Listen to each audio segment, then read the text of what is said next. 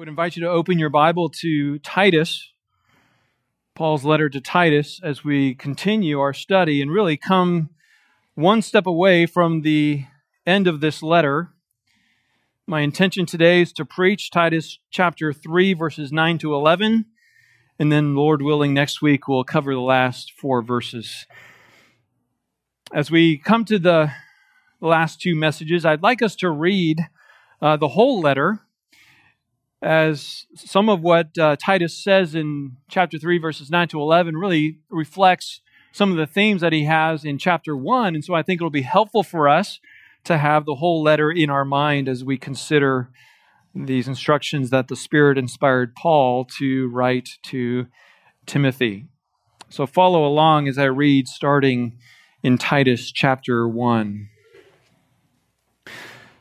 Paul, a bondservant of God and an apostle of Jesus Christ, for the faith of those chosen of God and the knowledge of the truth which is according to godliness, in the hope of eternal life, which God, who cannot lie, promised long ages ago, but at the proper time manifested even his word in the proclamation with which I was entrusted, according to the commandment of God our Savior. To Titus, my true child in a common faith, grace and peace from God the Father and Christ Jesus, our Savior. For this reason I left you in Crete, that you would set in order what remains and appoint elders in every city as I directed you. Namely, if any man is above reproach, the husband of one wife, having children who believe or are faithful, not accused of dissipation or rebellion. For the overseer must be above reproach as God's steward, not self-willed, not quick-tempered, not addicted to wine, not pugnacious, not fond of sordid gain, but hospitable, loving what is good, sensible, just, devout, self-controlled, holding fast the faithful word which is in accordance with the teaching, so that he will be able both to exhort in sound doctrine and to refute those who contradict. For there are many rebellious men, empty talkers and deceivers, especially those of the circumcision, who must be silenced because they are upsetting whole families, teaching things they should not teach for the sake of sordid gain. One of themselves, a prophet of their own, said, Cretans are always liars, evil beasts, lazy gluttons. This testimony is true. For this reason, reprove them severely so that they may be sound in the faith, not paying attention to Jewish myths and commandments of men who turn away from the truth. To the pure, all things are pure. But to those who are defiled and unbelieving, nothing is pure, but both their mind and their conscience are defiled. They profess to know God, but by their deeds they deny Him, being detestable and disobedient, worthless for any good deed. But as for you, speak the things which are fitting for sound doctrine. Older men are to be temperate, dignified, sensible, sound in faith, in love, in perseverance. Older women likewise are to be reverent in their behavior, not malicious gossips, nor enslaved to much wine, teaching what is good, so that they may encourage the young women to love their husbands, to love their children, to be sensible, pure, workers at home, kind, being subject to their own husbands, so that the word of God will not be dishonored. Likewise, urge the young men to be sensible. In all things, show yourself to be an example of good deeds, with purity in doctrine, dignified, sound in speech, which is beyond reproach, so that the opponent will be put to shame, having nothing bad to say about us. Urge the bondslaves to be subject to their own masters in everything, to be well-pleasing, not argumentative, not pilfering, but showing all good faith, so that they will adorn the doctrine of God our Savior in every respect. For the grace of God has appeared, bringing salvation to all men, instructing us to deny ungodliness and worldly desires, and to live sensibly, righteously, and godly in the present age, looking for the blessed hope and the appearing of the glory of our great God and Savior, Christ Jesus, who gave Himself for us to redeem us from every lawless deed, and to purify for Himself a people for His own possession, zealous for good deeds. These things speak and exhort and reprove with all authority. Let no one disregard you. Remind them to be subject to rulers, to authorities, to be obedient, to be ready for every good deed, to malign no one, to be peaceable, gentle, showing every consideration for all men. For we also once were foolish ourselves, disobedient, deceived, enslaved to various lusts and pleasures, spending our life in malice and envy, hateful, hating one another. But when the kindness of God our Savior and His love for mankind appeared, He saved us, not on the basis which we have done, not on the basis of deeds which we have done in righteousness, but according to His mercy, by the washing of regeneration and renewing by the Holy Spirit, whom He poured out upon us richly through Jesus Christ our Savior, so that being justified by His grace, we would be made heirs according to the hope of eternal life. This is a trustworthy statement, and concerning these things I want you to speak confidently, so that those who have believed God will be careful to engage in good deeds. These things are good and profitable for men. But avoid foolish controversies and genealogies and strife and disputes about the law, for they are unprofitable and worthless. Reject a factious man after a first and second warning, knowing that such a man is perverted and is sinning, being self-condemned. When I send Artemas or Tychicus to you, make every effort to come to me at Nicopolis, for I have decided to spend the winter there. Diligently help Zenas the lawyer and Apollos on their way, so that nothing is lacking for them. Our people must also learn to engage in good deeds, to meet pressing needs, so that they will not be unfruitful. All who are with me greet you. Greet those who love us in the faith. Grace be with you all. When you think about this letter, there are two major themes. The first theme is that Christians must understand what it means to live as a Christian in an ungodly and especially in a hostile culture. The second theme is that the church needs to be protected from false teaching and false teachers who would undermine the gospel and Christian living. The first theme relates to individuals, how individual Christians should live. And the second theme is concerned with the corporate body of the church. Every organization has a raison d'être. I probably said that awful, Teresa, didn't I? Teresa just came back from French language school. That French saying, however you say it, is a reason to exist. A reason to exist. Organizations have goals and purposes and mission statements.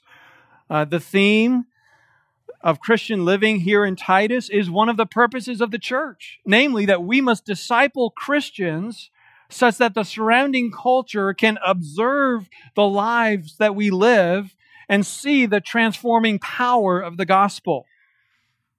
In chapter 2, verse 5 here in Titus, Paul says that Christians should live in such a way that the word of God will not be dishonored. And then in chapter 2, verse 8, Christians should live in such a way that opponents will be put to shame, having nothing bad to say about us. And then chapter 2, verse 10, Christians should live in such a way that the doctrine of God our Savior will be adorned or seen as beautiful. We are the light of the world, Jesus says, and it would be contrary to the purpose of our existence if we shied away from public demonstrations of Christian living. Instead, we should live in such a way that the unbelievers who are around us could look at us and have sufficient evidence to glorify God. A question has often been asked, if you were on trial to determine if you were a Christian, would there be enough evidence and witnesses to convict you? Well, here in Titus, the emphasis is on this purpose of manifesting the power of the gospel to change lives. From other scriptures, we know that the primary purpose of the church is to proclaim the gospel so that many will hear the good news that forgiveness of sin is available through Jesus Christ and His substitutionary sacrifice on the cross, and that anyone who would believe in Christ can have life in His name. Those two purposes of discipleship and proclamation, evangelism, are encapsulated in what we call the Great Commission. The Great Commission is those are those final instructions that Christ gave before he ascended into heaven in Matthew 28, verses 18 to 20, where Jesus said, "All authority has been given to me in heaven and on earth. Go therefore and make disciples of all nations, baptizing them in the name of the Father and the Son and the Holy Spirit, teaching them to observe all that I commanded you. And lo, I am with you always, even to the end of the age." So there we have both the proclamation and the teaching purpose of the church, as well as the living out and the obedience purpose of the church. The church is not like a school whose mission is to get as many students as possible through the system without really any attention to how those students use that information in their lives. There are indeed some out there who believe that faithfulness means that we need to get as many people through the church as possible and inside the building. And that's all that matters, that we just need to proclaim. And it doesn't matter as much that we put effort into helping believers grow in their walk with Christ. You might remember that a number of years ago, one of the most influential and largest churches in our nation publicly repented and confessed, "We've been doing it all wrong." Let me give you a quote. They said, quote, "We made a mistake. What we should have done when people crossed the line of faith and became Christians, we should have started telling people and teaching people that they have to take responsibility to become self-feeders. We should have taught people how to read their Bible between services." That doesn't mean between first service and second service, but between Sunday to Sunday. "We should have taught them how to do spiritual practices much more aggressively on their own," unquote. And they went on to explain their failure to make disciples. What they're admitting is that they made a lot of converts, but no disciples. And so they learned through surveys that people were dissatisfied with the church because they weren't growing in their faith. Their methods were guided by the culture, not by Scripture. And so when they inspected the fruit, they found out the tree is not all that healthy. The church's purpose is to proclaim not just the gospel, but the whole counsel of God. In 2 Timothy 4:2, all pastors are commanded to preach the word. Paul said to the Ephesian elders in Acts 20 that he did not shrink back from declaring to them the whole counsel of God. According to Ephesians 4, the way we grow in faith, the way we grow in maturity is by speaking the truth, all of the truth, in love. Paul said it in Colossians 3, "Let the word of Christ dwell richly within you with all wisdom, teaching and admonishing one another with psalms and hymns and spiritual songs, singing with thankfulness to your hearts to God." Paul told Timothy in his first letter, "Until I come, give attention to the public reading of Scripture and to exhortation and to teaching." To these, we could add other passages that make it clear to us that the church should be saturated with the Word of God. And when I say the church, I don't just mean our Sunday services, but I mean the whole life of the church. When we get together, certainly on Sunday mornings, whether for the service or for classes, when we get together for small groups, when we get together more socially for fellowship and encouragement, our private conversations also should be saturated with the Word of God. And the reason for this, the reason why this is so important is because the Word of God, the Scripture, is the truth. It's the truth. It's the revelation from an infinite God who knows everything to a finite people who cannot even begin to discover the most important things about life on our own. The Scripture contains everything that God knows we need to know in order to live a life according to His design as He made us. A Christian can function and be healthy without their own copy of the Scripture, as most Christians did for the first 1,500 years of church history, but they cannot live and function and be healthy without a growing knowledge and understanding of the Word of God. And because the Word is central to Christian living and the health of the church, it's also the church's responsibility to protect the truth from those who would seek to undermine it. After giving the qualifications of elders and deacons in 1 Timothy 3, Paul wrote, "But in case I am delayed, I write so that you will know how one ought to conduct himself in the household of God, which is the church of the living God, the pillar and support of the truth." The church exists to guard, to protect, to uphold the truth, which is sound doctrine. This is why the elders of the church in Scripture are not defined as visionaries or entrepreneurs or successful business managers, but rather as teachers and defenders of sound doctrine. We see that affirmed in Titus chapter 1. Elders must teach and defend the truth, not merely so that the light of the truth doesn't go out, but also because the impact that right or wrong thinking has on the lives of people. We've said this as we've studied Titus: wrong thinking leads to wrong living.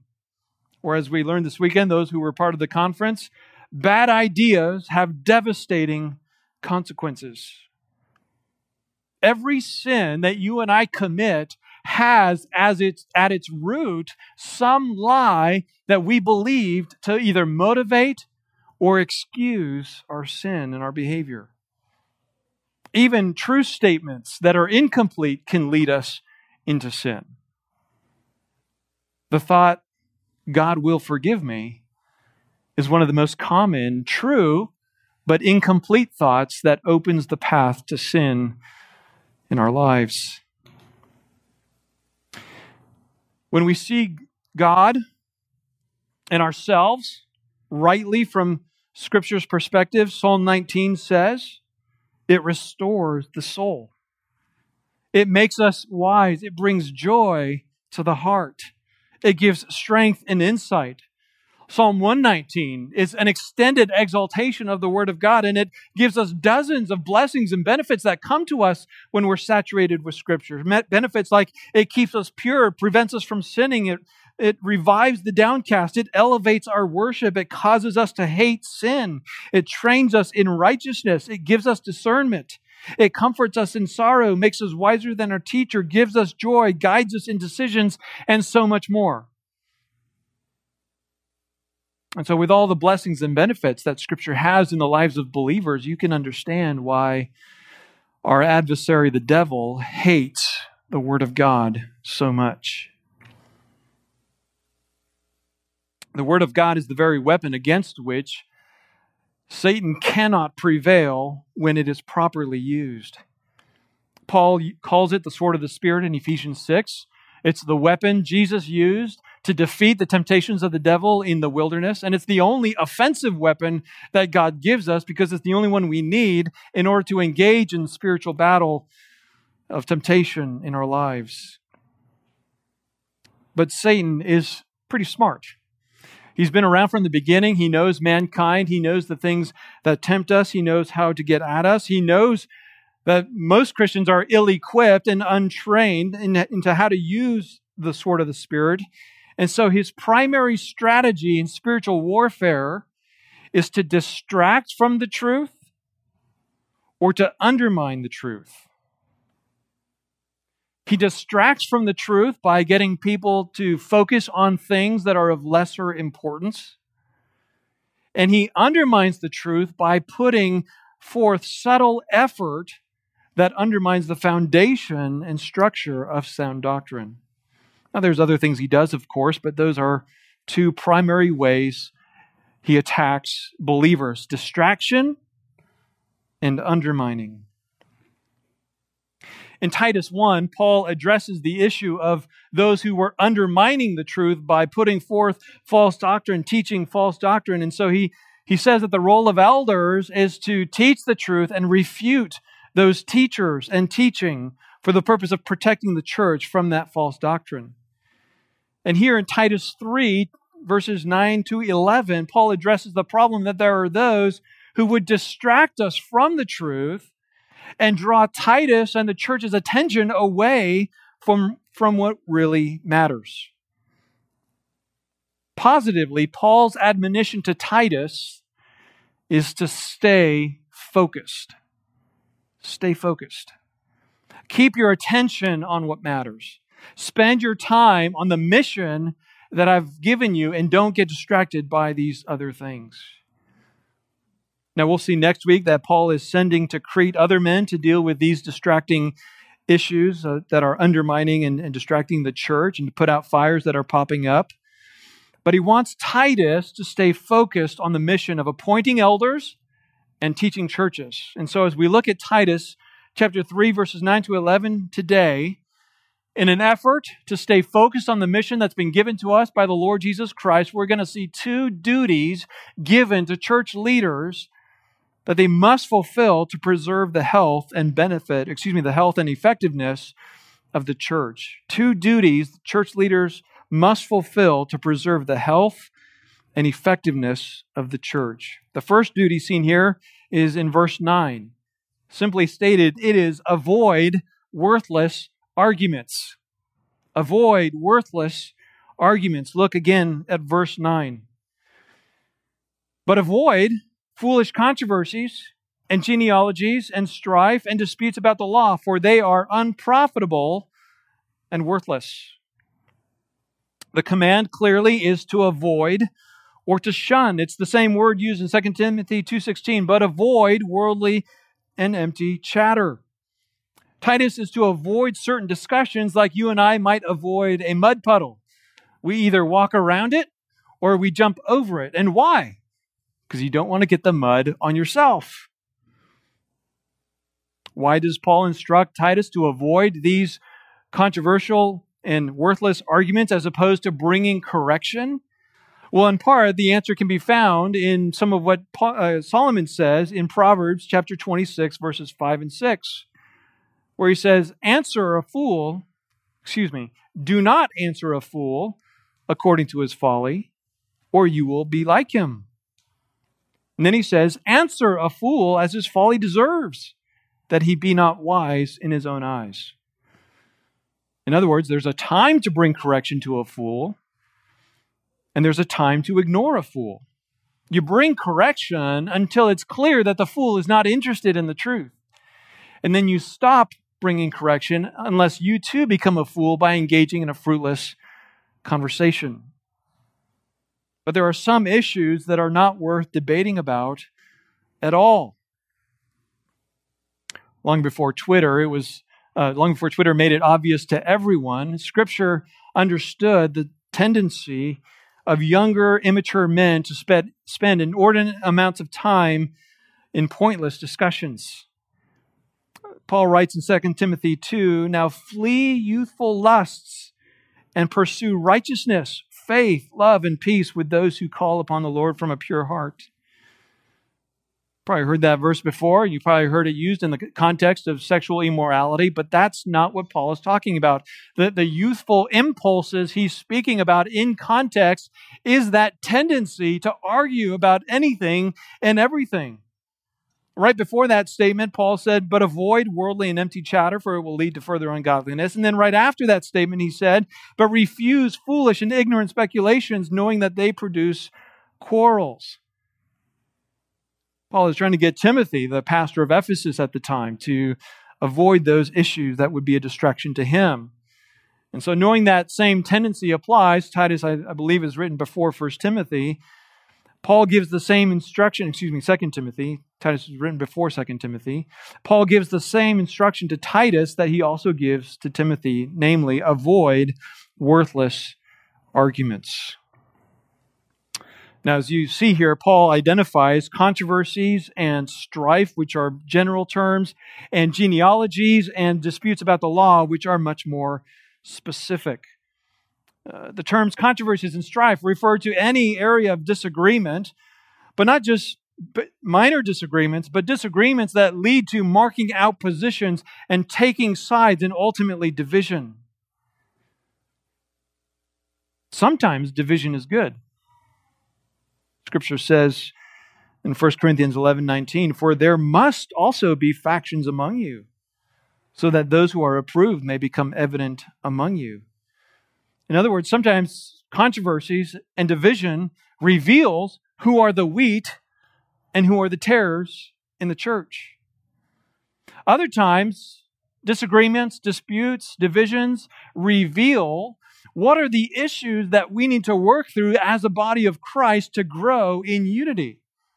The letter that Paul wrote that we call 1 Corinthians was written to address questions that the believers in Corinth had that they were disagreeing about, that were causing division, but they needed an apostolic arbiter to come and tell them what position they should hold. So not all arguments and controversies are worthless. If you look at the text, clearly Paul says there, not that we're to avoid all controversies, but foolish ones. If we were to avoid all controversial issues, we really wouldn't have anything to say at all, because every issue has people who disagree. You make almost any fact claim, and you will find someone to disagree with you. Especially when it comes to Scripture, there will always be differing viewpoints. And when it comes to honest differences in interpreting Scripture, the text and the meaning of Scripture, those are important controversies to address so that we can come to a unified understanding of the truth. But there are many times when debate is stirred over issues that are either so well established or impossible to establish that it's just not worth debating. For example, if someone were to come into my office and want to argue with me about the deity of Christ, I would not argue with them. I would simply present the evidence of Scripture, which is all over the place and so abundant that if they don't believe what the Scripture says after being presented with the evidence, the conversation is over. Or if someone came in and said that they believed a certain living world leader is the big A, capital A, Antichrist, that would be a very short conversation. I have no interest in debating who that is. In identifying strife here in verse 9, the idea is any discussion that leads to fighting. Sometimes a discussion should be avoided not because the issue is unimportant, but because you can't have the conversation without fighting about it. For example, there is such a thing as cage stage Calvinists. I don't know if you've ever heard that phrase, cage stage Calvinist. It refers to someone, usually a young man, who has learned the doctrines of grace, of election, predestination, and so forth. And they get so riled up, they turn into this ravenous animal that is looking for someone to devour and argue about election and the depravity of man and all of those doctrines. And the best thing that needs to happen in that moment is that person needs to be put in a cage until they calm down and can re-enter society without nipping at the heels of unsuspecting Christians. It's one thing for a person to be offended by the truth, but it's not good when we are the source of strife. And so we should avoid causing strife. One of my favorite comic images that a number of years ago was more convicting than I would care to admit was an image of a stick figure feverishly typing away at the computer. And off picture, you see the words of the wife calling out, "Honey, are you coming to bed?" And the wife says, "I can't, this is important." And she says, "What?" He says, "Someone is wrong on the internet." Now, the internet was not invented until 1983, but there's never been a lack of purveyors of controversies and conspiracy theories and wild doctrines and speculative philosophies. Philosophy means the love of wisdom, and the Greeks loved to spend their time debating and discussing and listening to answers and questions that really had no answers as far as they were concerned. Acts 17 says of the Athenians, they used to spend their time in nothing other than telling or hearing something new. Paul said to the Corinthian church, the Greeks search for wisdom. And the idea is there's this endless search. I didn't do very well in my junior high philosophy class or junior college philosophy class because I kept answering the questions with Scripture. And the Buddhist feminist professor didn't like definitive statements of truth. And so while there certainly are those philosophers who have come down to us like Plato and Aristotle, The reality is, in that ancient world, there was a host of people who were interested in debating things that were pointless, that were speculative. And the same is true, though in a much more narrow way, with the Jews. The Pharisees were devoted to all of what we would call Scripture, the Old Testament, plus oral tradition. And the Sadducees were devoted only to the Mosaic books, the Pentateuch, Genesis to Deuteronomy. They thought that was the only portion that was inspired by God. Acts 23:8 tells us the Sadducees say that there is no resurrection, nor an angel, nor a spirit. But the Pharisees acknowledge them all. And so we know the kinds of theological debates these two groups would have because they would often bring their questions to Jesus. They were intending to try and stump him and show him to be foolish, that he didn't have as much wisdom as they did, even though they couldn't settle the debates themselves. But Jesus would always give a definitive, clear, biblical answer and settle the debate such that they couldn't argue with him because his answers were so penetrating. But they too engaged in speculative thinking. One of the areas they often speculated about, as you see here in verse 9, is genealogies. After the deportation of the southern tribes in 586 BC, along with the destruction of Jerusalem, the genealogical records were burned and destroyed. And since being a Jew, one of the benefits of being a Jew was having an inheritance on the basis of your lineage. That was an issue that Jews debated about after that time. Apart from that, there were those Jews who would look at the genealogies in Scripture and they would insert in there names and stories to go along with the genealogies that were extra-biblical, things that were speculative, things that were invented and fanciful. These stories that they would come up with in their tradition, because they weren't rooted and grounded in Scripture, they would be used by false teachers to accomplish whatever purposes they wanted. There were many oral and written traditions developed in the centuries before Christ, and they would have been well known. For example, there's the book of Enoch, supposedly written by Noah's great-grandfather, who Genesis 5 says that he walked with God, and he was not because God took him. That's all we know about Enoch. But there's this book supposedly written by Enoch, and there was enough truth in it to be plausible, enough consistency with Scripture, but enough new truth that virtually everybody rejected it as inspired by God. But yet the stories that were in it would be around and told and used. As Titus ministered on the island of Crete, such things were not worthy of discussion because they were deceptive inventions worthy only of immediate rejection. In addition to genealogies, Titus is to avoid disputes about the law. Part of the reason for that is that Paul is sending two lawyers, Zenas and Apollos, who are on their way to address those issues. Titus himself, recall, he's a Gentile. He's a Greek. He doesn't have expertise in the law of Moses. And so it would have been foolish for him to debate with the Jews on those issues. But even more than that, Paul says the reason he should not engage in those discussions, you see it at the end of the verse, is they are unprofitable and worthless.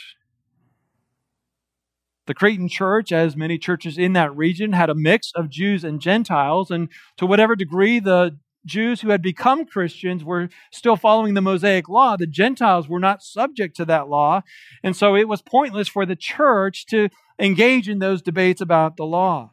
It was a waste of time.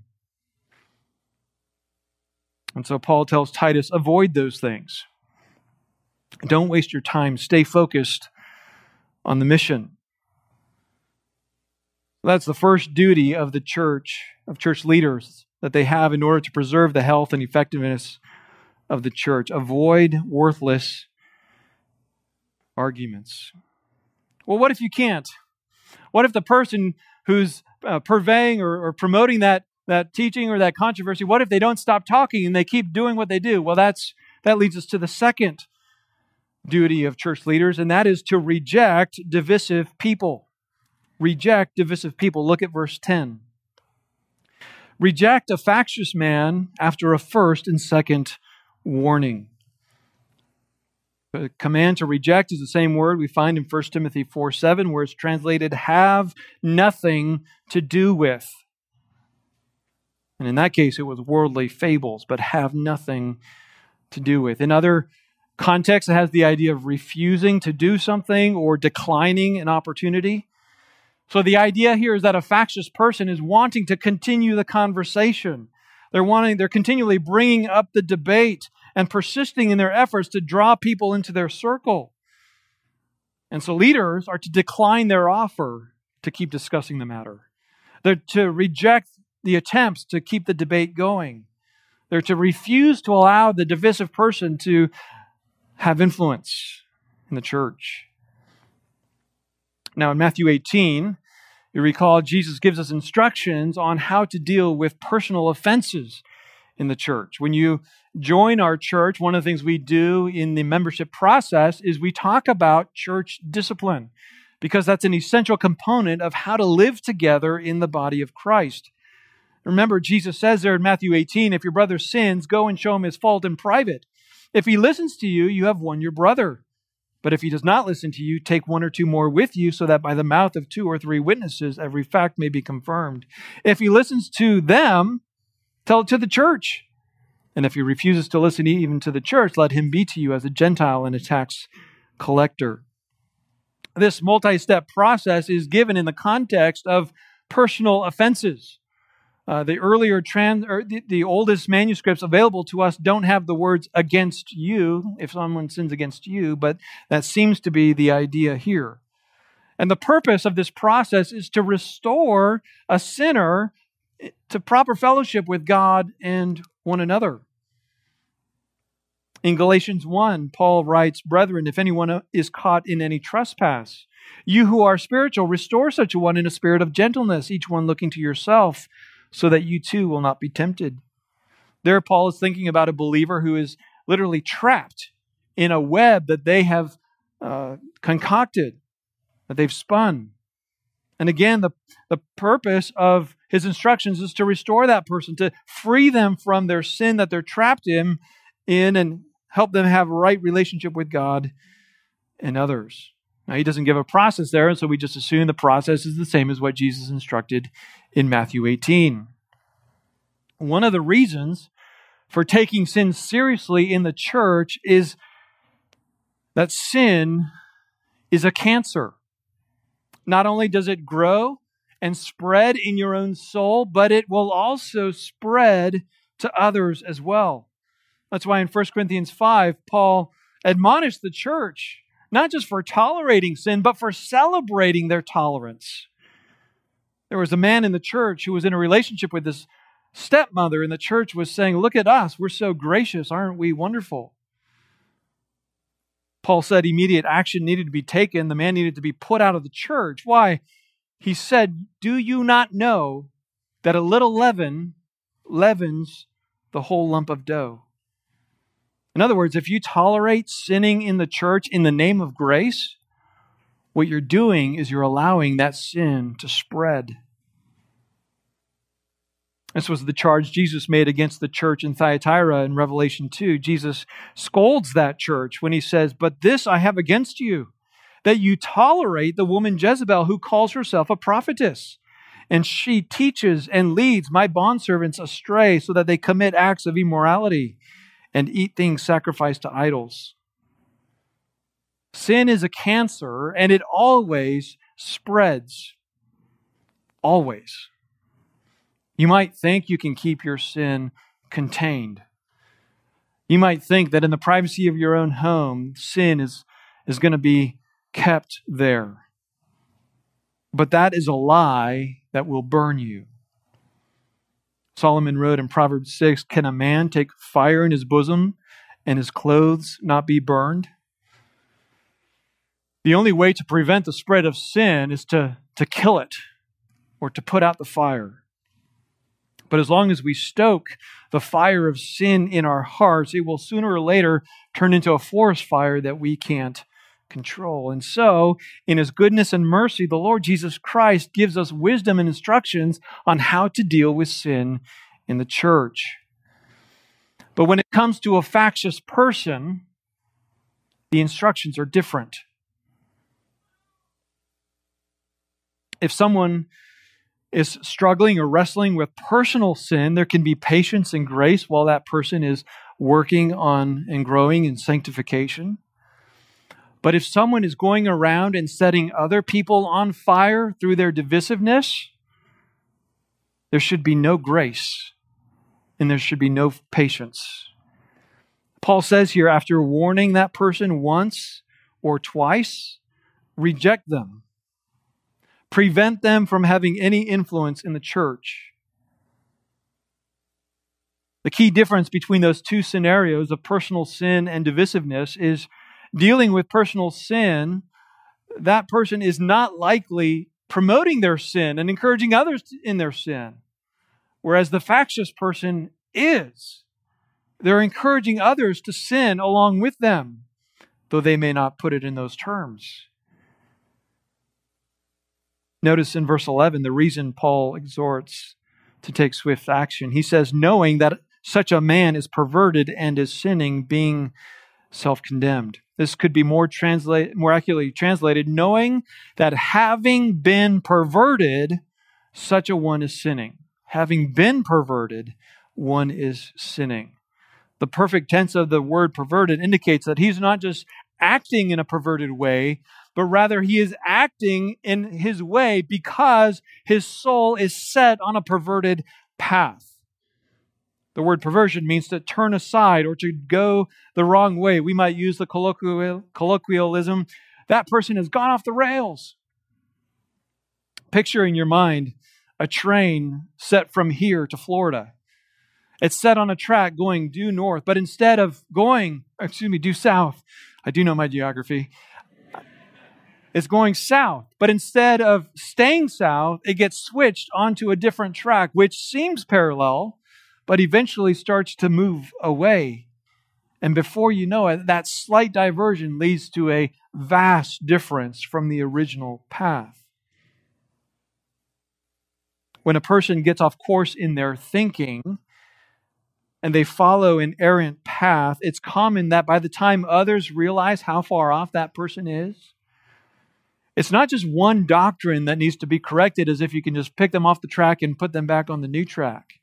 No, you have to back them up all the way and lay down new tracks to help them understand where they went off to begin with.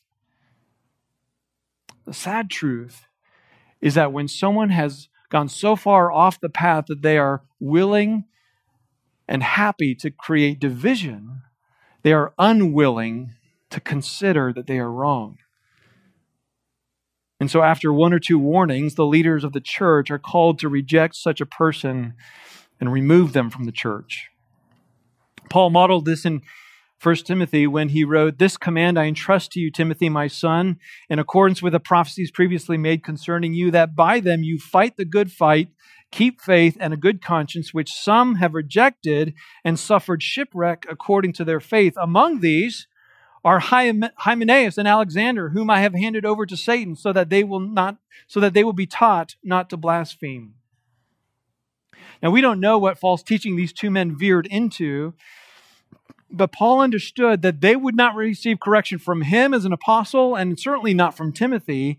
And so he handed them over to Satan. And that simply means he removed them from the protective cover of the church so that if they were to be restored to right thinking, it had to be a work of God. But he made them vulnerable to the influence of the evil one so that they might see the consequences of their sin. Now, it's one thing to talk about this. It's quite another to experience this. When a person creates division in the church, it is an extremely painful experience. Many of you have been here in years past when this has taken place. Right now, we can talk about these instructions really in the abstract. But what about when the divisive person is your spouse or your small group leader or That growing disciples teacher who has taught you so many things? What about if it's one of the pastors who has spent so much time with you and counseling you, and now you're hearing from the other pastors, this person is being divisive. A factious person is not usually factious from the moment they step through the door of the church. It's normally someone who has been in the church, who has developed relationships, whom people love and trust, and yet they veer off the path. And it's that love that causes division because people love them and trust them, and so they begin to wonder, who do I trust? Who do I believe? Do I believe the person who I love, whom the rest of the leaders are saying this is a divisive person, or do I believe the pastors?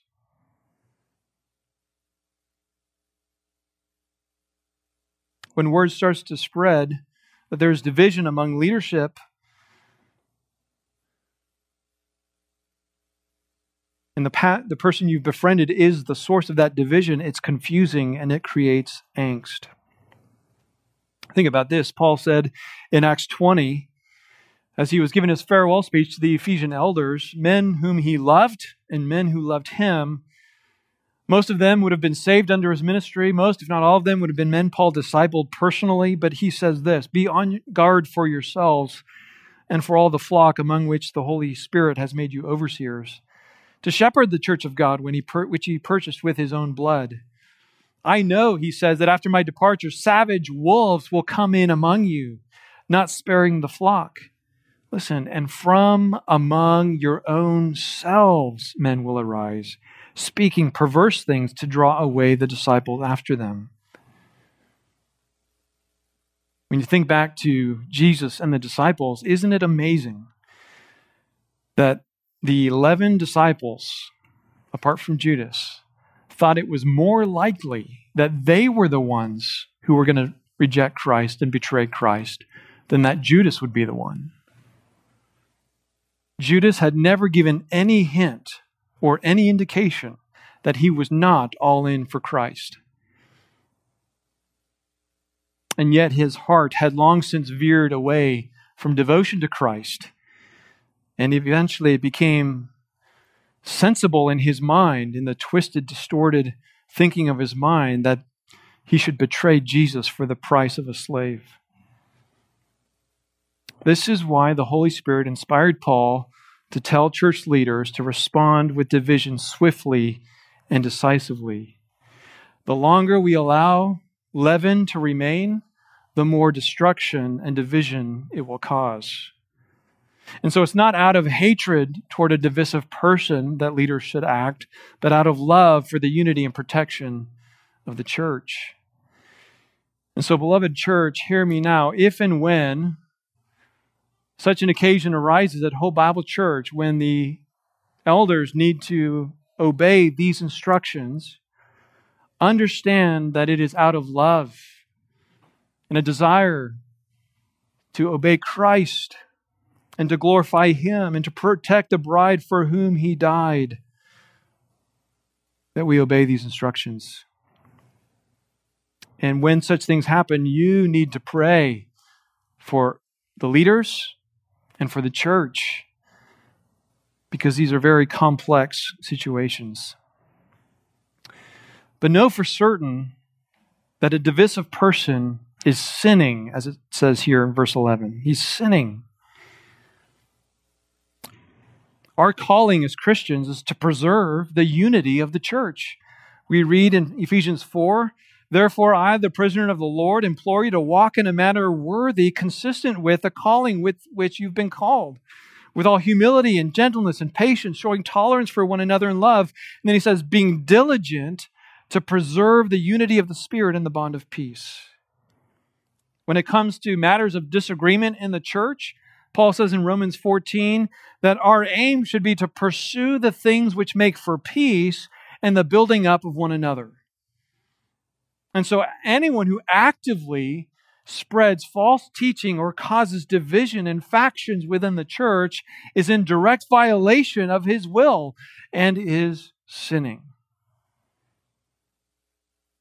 Finally, Paul says there in verse 11, they are self-deceived. condemned. They're self-condemned. That's to say, the actions that they are committing, the division that they're causing is all the evidence anyone needs. That is the fruit that proves that they are in the wrong. If a factious person were to say, what am I doing wrong? Really, the answer is as simple as, look around. Look at the division you're causing in the church.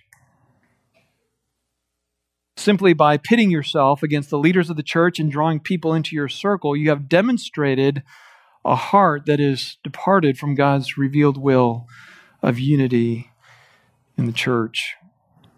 And so, we are called to reject a divisive person. Well, as we come to a close, I want to address a question that some might be wondering in their minds. What if I disagree with the elders about something?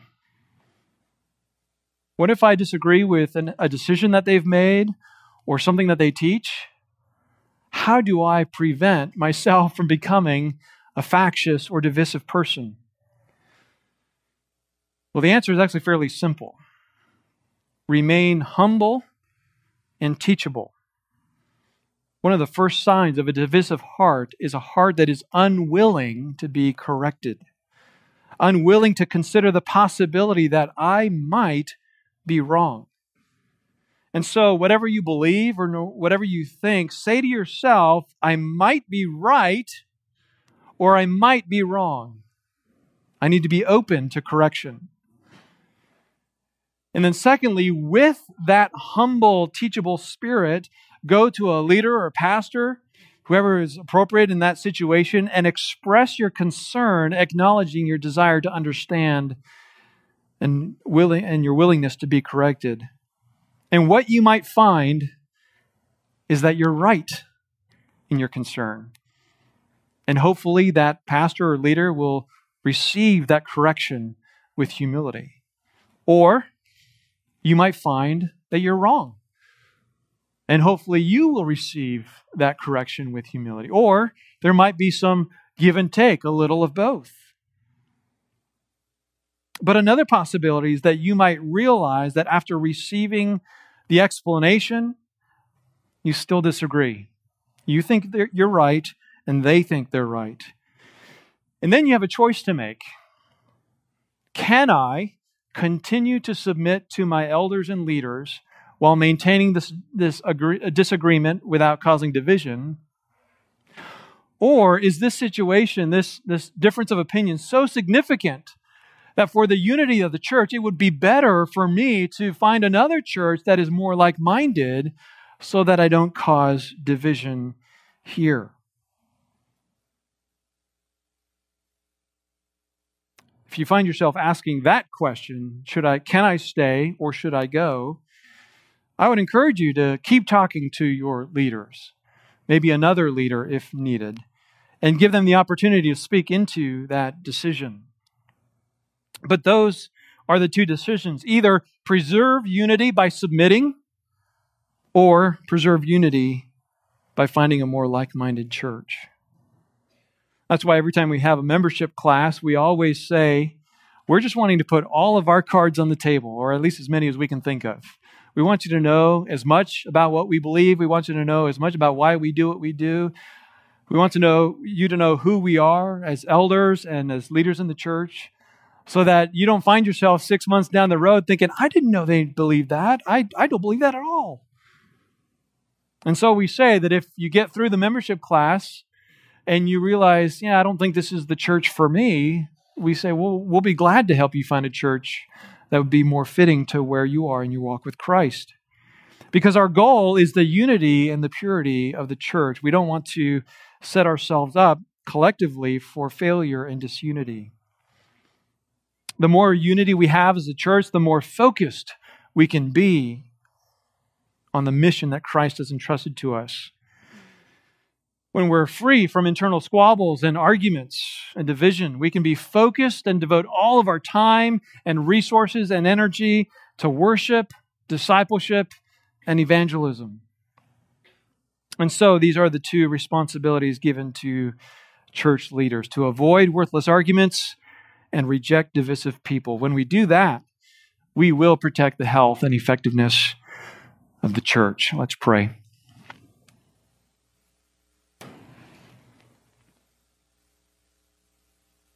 Lord Jesus, we thank you that you have purchased us with your own blood, that you have united us not only to yourself, but to one another. And as brothers and sisters in Christ, it is our privilege to preserve that unity in loving one another the way that you have loved us. And yet we know that we are all sinners, and we can be self-deceived, and we can be deceived. And you have given us instructions on how to deal with those situations where there is division and deception in the church. Lord, give us as leaders courage and wisdom to know when to follow such instructions and when to bring correction. Help us as a church to be passionate about preserving unity, so that even when we might disagree with one another on whatever issue, we would still show love and preserve the unity that you died to accomplish. May we do these things for the sake of Christ and for his glory. Amen.